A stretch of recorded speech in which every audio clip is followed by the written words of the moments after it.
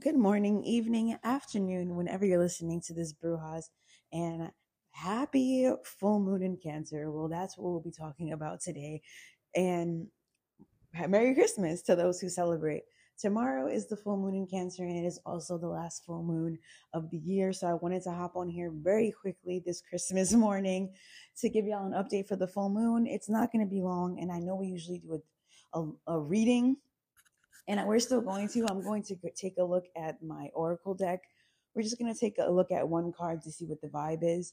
But I wanted to talk about the energy that this last full moon of the year is bringing. So grab your tea, grab your coffee, your iced coffee, your hot cocoa, your peppermint mochas, your eggnog, whatever it is you're sipping on this morning, evening, or afternoon. I hope it's as delicious as this podcast episode and vice versa. And let's jump right into it. So, as I said, this is the last full moon of 2023, and it's the full moon in Cancer.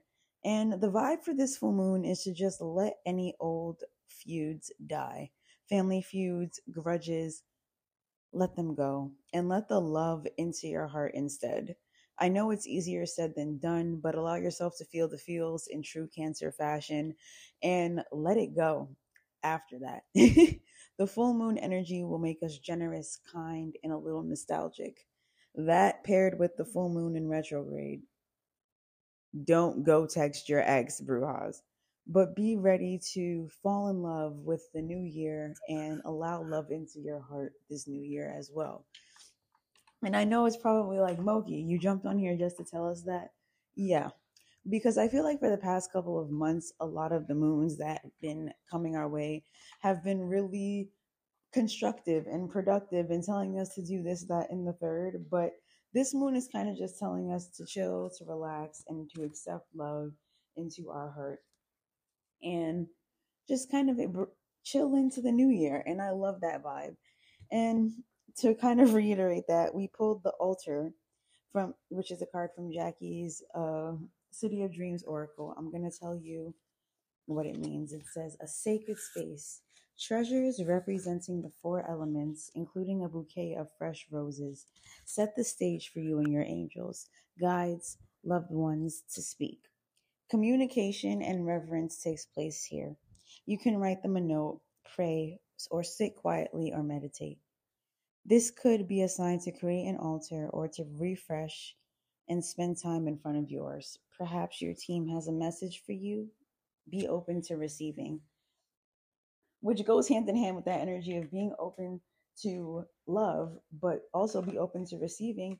But it also goes hand in hand with that be open to resolving past like family issues, family grudges. Sometimes we don't always get the luxury to let go of these things when people are still around. We don't always have the luxury to talk to these people, talk to everyone, deal with everything. And sometimes we have to do that when we can no longer talk to that person, whether that means they are no longer here with us physically, or it means that we just simply can't talk to them in some sense of the word.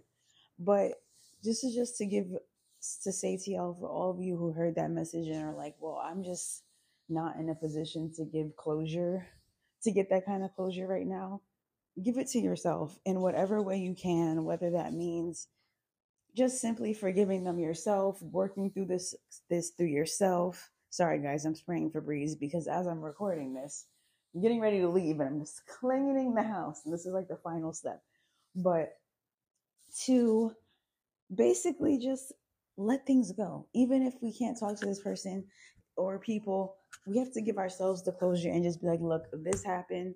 I'm no longer letting this anger control me. I'm no longer letting this be a thing in the new year. I'm just going to let it go and move forward from there. And sometimes that's all we can get from the situation.